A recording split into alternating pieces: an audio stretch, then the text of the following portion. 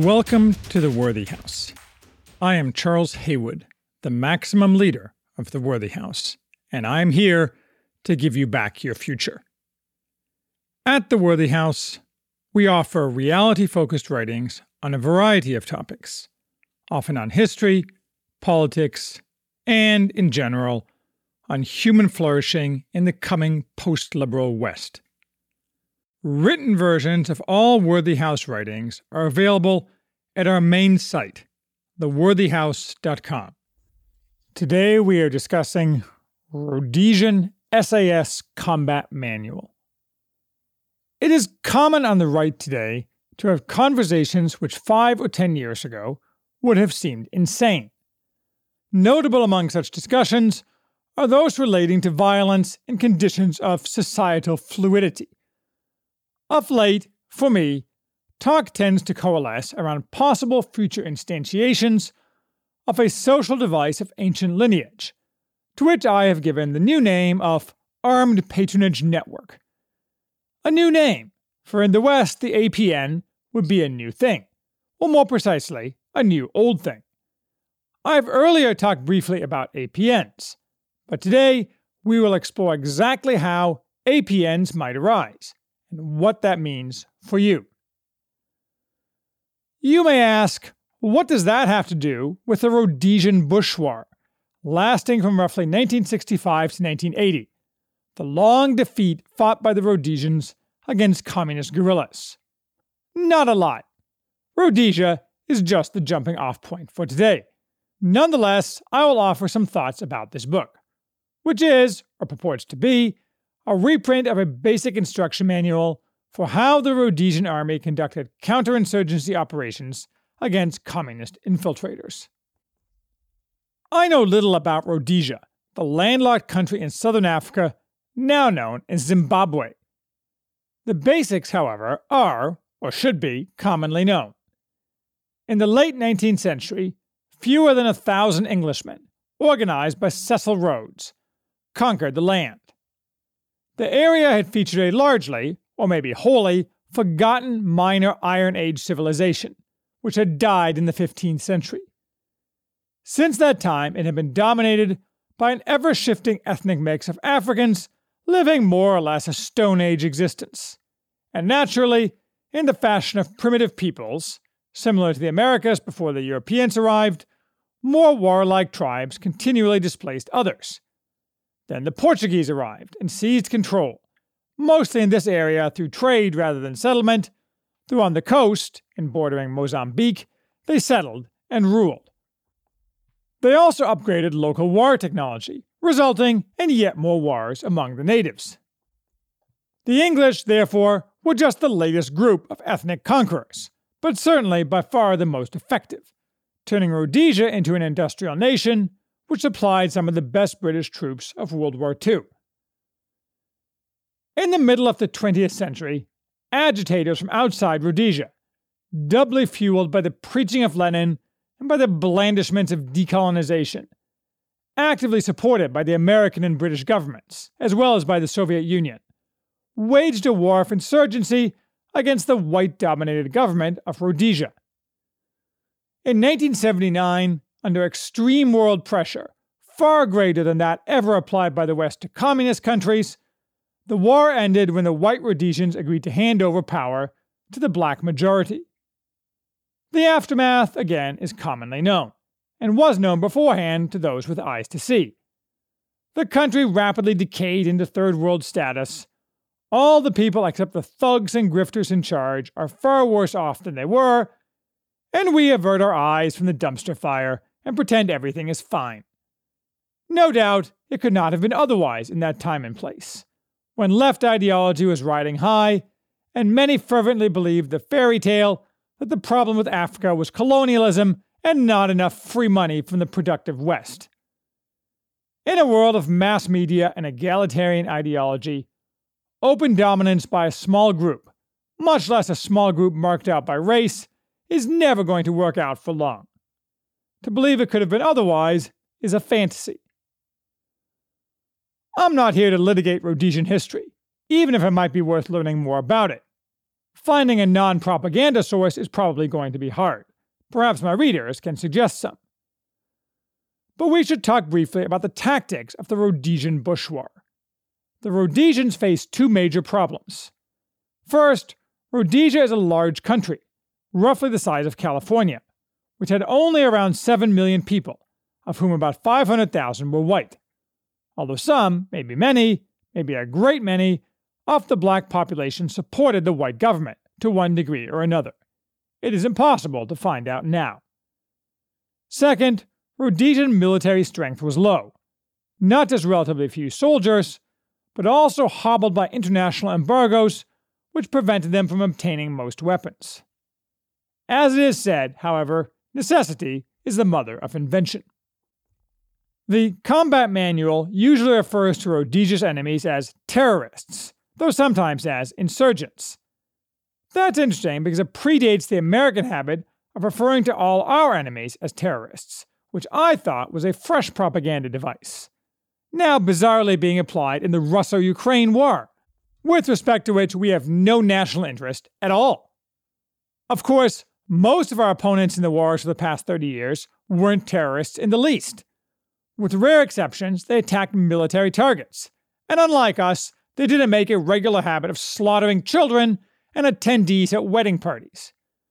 We were just propagandized to call them terrorists, so the fiction that America was preventing another 9/11 could be maintained, and to tamp down domestic opposition to the regime's forever wars. To what degree Rhodesia's enemies were terrorists, that is, they attacked civilian rather than military targets, is not clear to me. I'm sure that Rhodesian expatriates will say 100%, and the communist apologists will say 0%. But how one can get a straight answer today, I just don't know. You certainly can't go to Wikipedia. In any case, the Rhodesians responded to these challenges by adopting a new way of warfare specifically directed to the challenges they faced. Unlike other British colonies, the Rhodesians had developed an advanced industrial base, and so were able to make quite a few of their own weapons. More importantly, perhaps, they developed a very aggressive strategy of using air assets to locate, confront, and destroy bands of marauders inserted across their borders, who often aimed to kill those in isolated farms, and also to randomly kill using landmines, with a side goal of murdering Christian missionaries. Most of the victims were black. This book is a manual for that type of war. If you had to boil down this book, it consists of repeated admonitions to aggressively seek out and encounter the enemy, to ensure accurate shooting, and to demand a high level of discipline and training, allowing instinctive, highly competent action at a moment's notice. Upon any encounter with the enemy, what is required is immediate, positive, and offensive action. What does that have to do with APNs? We'll get there, but let's talk violence in general first. We, meaning those opposed to late-stage leftism, and therefore facing potential violence from the armed wings of the regime, its regular and irregular military forces, to the extent the former are loyal to the regime, face a very different set of problems than did the Rhodesians.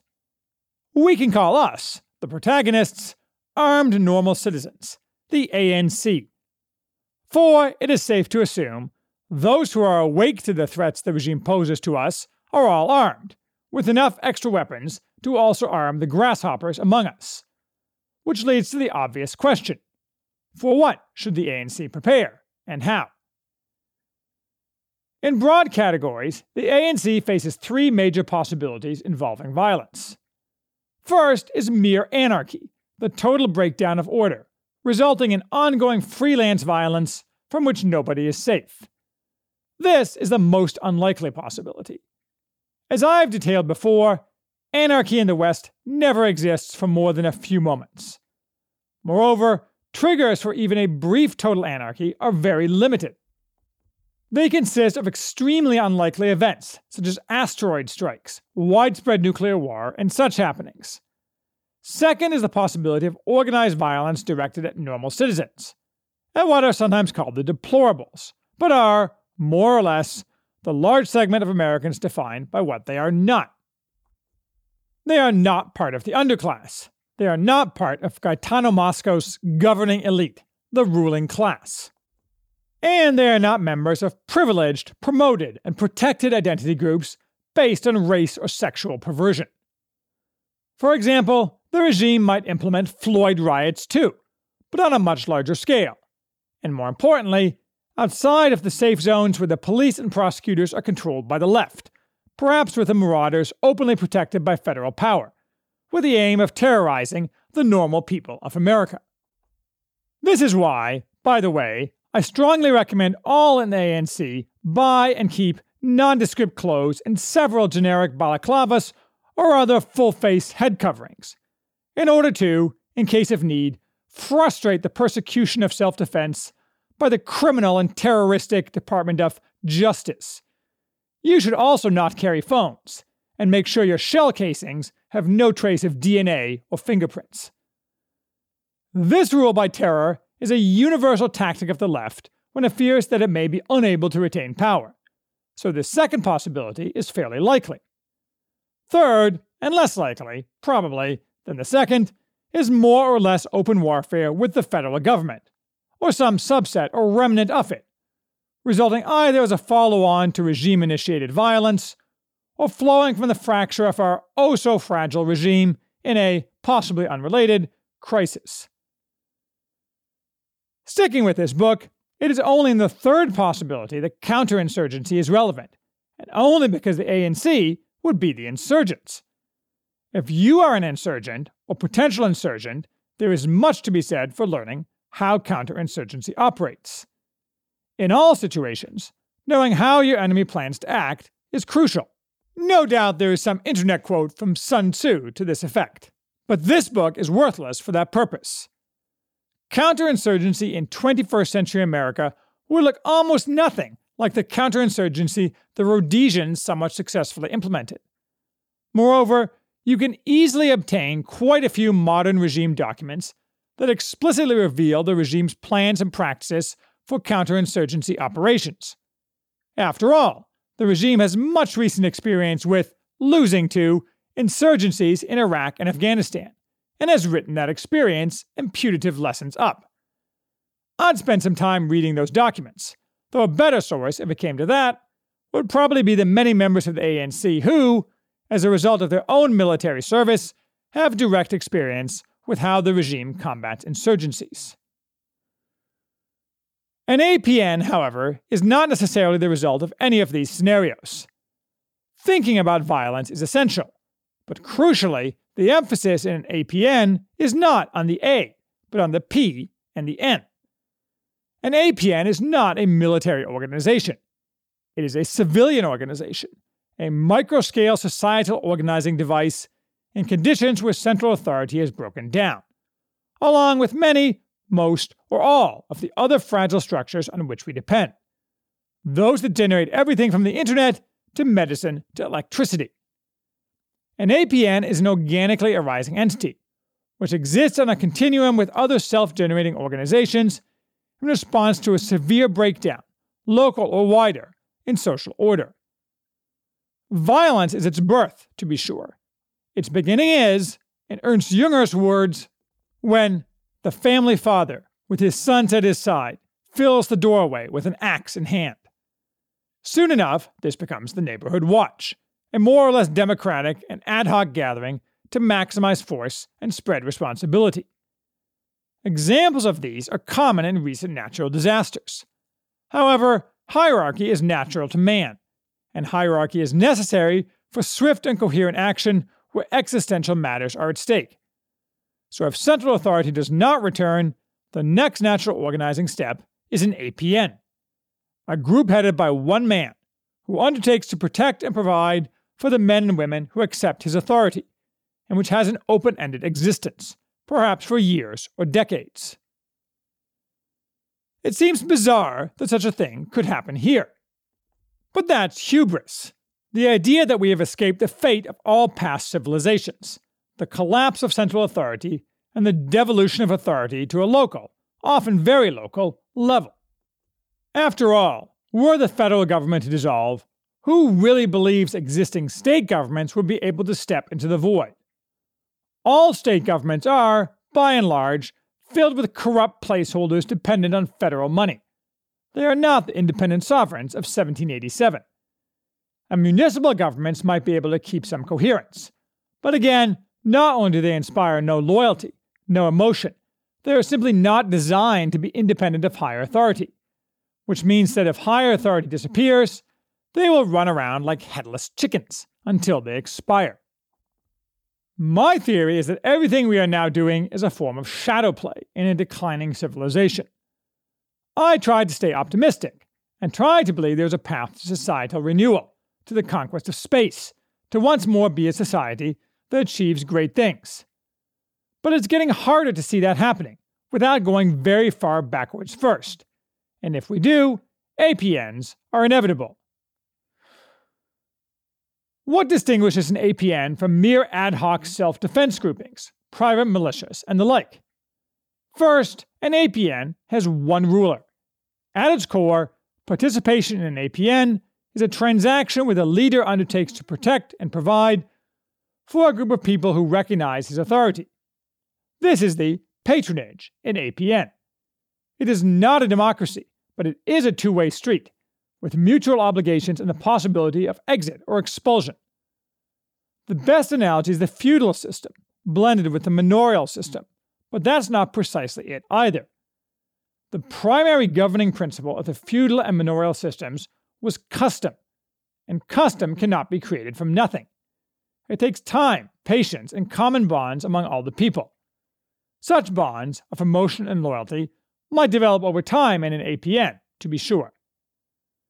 Second, an APN is an entire society in miniature, not a mere war band. It has men, women, and children, all working together toward a common goal of achieving relative ease and comfort. The basic activities of an APN are simple. The implementation by APNs of defensive violence will necessarily vary from place to place. But sharing risky duties, and thereby earning the right to be part of the APN, is the precondition of being part of an APN. The other core offerings of an APN are just as important: providing food and shelter, and implementing order and justice. As to the former, the most important effort will be devoted to food. And the need for food is why an APN cannot really exist inside a city, because it cannot produce enough food. I would expect in a scenario where APNs arise and exist for any length of time, more than a month, that most city dwellers would starve to death. As to the latter, arbitrary justice is no justice at all. So to substitute for custom, an APN will need stated rules, along with implementation of those rules, by the head of the APN. All this has to be bound together by common purpose, and diversity is, as always, the opposite of strength. Therefore, when called forth by circumstance, I would expect small APNs to rapidly develop, coalescing around existing neighborhood groupings, supplemented by extended family, religious, or other affinity groups, and with natural leaders emerging, based both on personality and resources. A primary mode of providing food and other essential materials will be trade, so all APNs will maintain contacts with others. This is the network in APN. No doubt there will be mergers, as well as splits, so friction and even violence with others can be expected.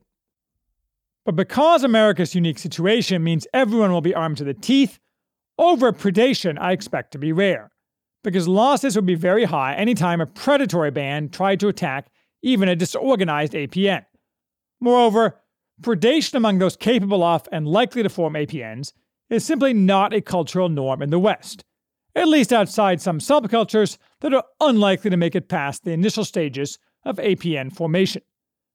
This is why American, or post-American, APNs would not be analogous to Somali warlords. Cultures where warlords are common, as in Africa, are invariably extractive, zero-sum, tribal cultures, where the sole point of power is to hand out goodies stolen from others to your family and friends. An APN is a productive endeavor, not an extractive endeavor. We find it hard to conceive of such a thing because it has been a long time in Western cultures since there was a need for APNs. Not because there was something inherently impossible about the rise of APNs in the West. In all likelihood, were APNs to become common in what was America, there would be a transition state to gradual formation of larger entities. This is the usual arc in the West, and once the stupid is entirely squeezed out of our civilization, I'd expect the cycle would begin again. Some are more pessimistic, mostly those who see diminishing sources of cheap energy as fatal to maintaining advanced societies, notably John Michael Greer, or those who see the default state of human societies as more hunter-gatherer than city-state, such as Paul Kingsnorth, at least in some of his incarnations. It doesn't really matter. Those would be problems for our descendants. The beauty, and the curse, of participating in an APN is that life would no longer be boring, and everyone will have meaning in his life, because every day would be a struggle, though perhaps often a rewarding struggle. If you are wise, you're not going to stick a flagpole outside your house today, announcing your new APN. So what should you do as we wait to see what the future will bring? You should, as I constantly preach, acquire useful skills that enhance resilience. First, since self-defense is the initial job of an APN, you should obtain training in violence. For the former, you might try, for example, the online training offered by the American Warrior Society, on whose podcast I recently appeared, and no, I don't get a commission, or a similar group. Local training is available in many places in semi-free America. I would not join today's military to obtain these skills. Naturally, I assume you are armed to the limits of your budget already.